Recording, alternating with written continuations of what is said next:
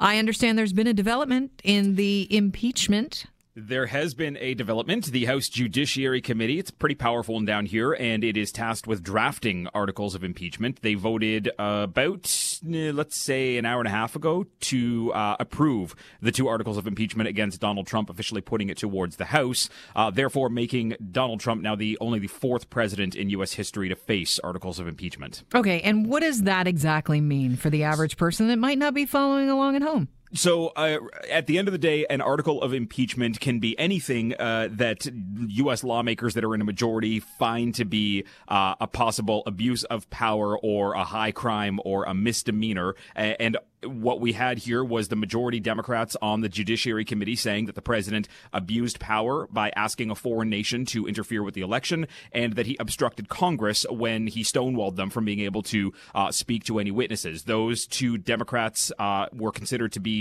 high crimes and misdemeanors, and therefore led to articles of impeachment against a president. Okay, so what happens now?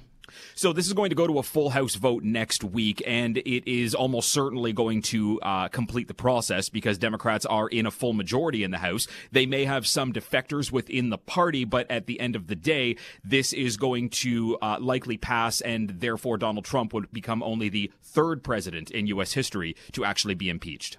Okay, so who wasn't impeached because you said there were 4 presidents. There were 4 presidents, Andrew Johnson, Richard Nixon, Bill Clinton, and Donald Trump. Richard Nixon had articles of impeachment drafted. The House Judiciary Committee voted on them, but he resigned before the full House vote was able to be taken. Therefore, he was not able to actually be impeached. What's the likelihood of Trump pulling a Nixon?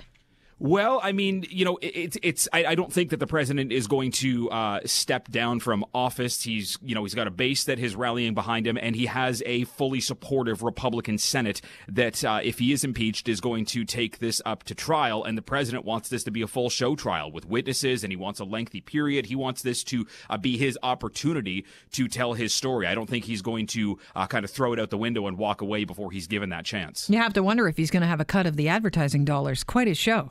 Absolutely. I mean, look, this is a big deal. He had his chance to come and speak to the House. He chose not to do it, understanding that the House cards were stacked against him in Democratic hands. But now that Mitch McConnell and a number of Republicans who are loyal not only to their party but to its leader, this is Donald Trump's moment to shine when it eventually kind of crosses to the next House. Are these Republicans not worried about what their names are going to be, what's written next to their names in history books? Well, I mean, there is a possibility for that, but I think that some Republicans need to also be worried about the fact that they might be out of a job next year. There is an election coming up in 2020. There's a good number of Republican senators who are going to be fighting for their political futures. And if you take, for instance, somebody like Republican Cory Gardner, he's the junior Republican senator in Colorado, which is a state that Hillary Clinton won in 2016. If he votes against impeachment and for the president, that could be something that, the electorate in Colorado takes with them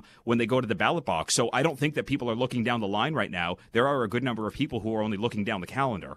How long could impeachment take? Well, it depends on who you're talking to, because the White House and the Senate are still inconclusive on how long they want this to go. The president, like I said, he wants this to last for weeks. He wants there to be a big moment for somebody like Hunter Biden to be subpoenaed, or Joe Biden to be subpoenaed, or Adam Schiff to be subpoenaed. He wants a big show. Mitch McConnell has already said, the leader of the Senate has already said that he wants this to be done quickly. He's going to move to acquit the president ASAP, which flies against the president's will to have a long and drawn out trial. So, I mean, we have one party who still can't come to terms on how long this should take.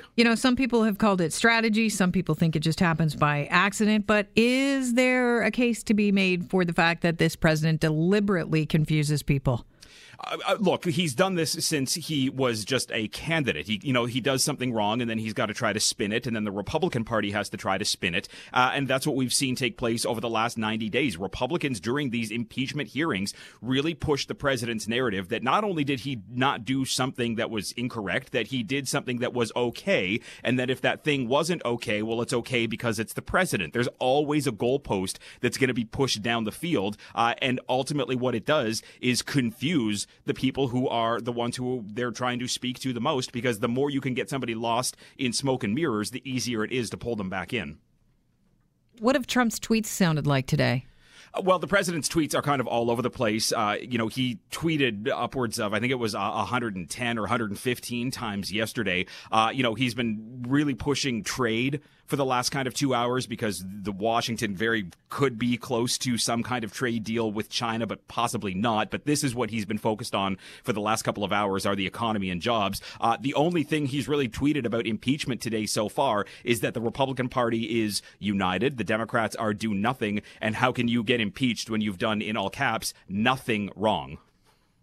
Interesting. And what is the buzz around Washington? Well, I mean, look, this is a big day, and this is historic in a city or in a district that doesn't see this kind of activity take place on the regular. And I think that Democrats are really going to be kind of pushing this to their base and to kind of the rest of the country that they did what they were constitutionally directed to do, that they went after impeachment because they saw the president abuse the power of the Oval Office. And I think that's what's causing the conversation right now is that Democrats really stuck to their message over 90 days. They went after the president because of this phone call on July 25th with Ukraine's leader, in which they say that he was, asking for interference in the 2020 election. Republicans had a hard time sticking to talking points over the last 3 months, and that showed based on kind of how confusing their messaging was. So the conversation right now in D.C. is, did Democrats do their job well enough that if the president isn't fully removed from office at the end of a trial,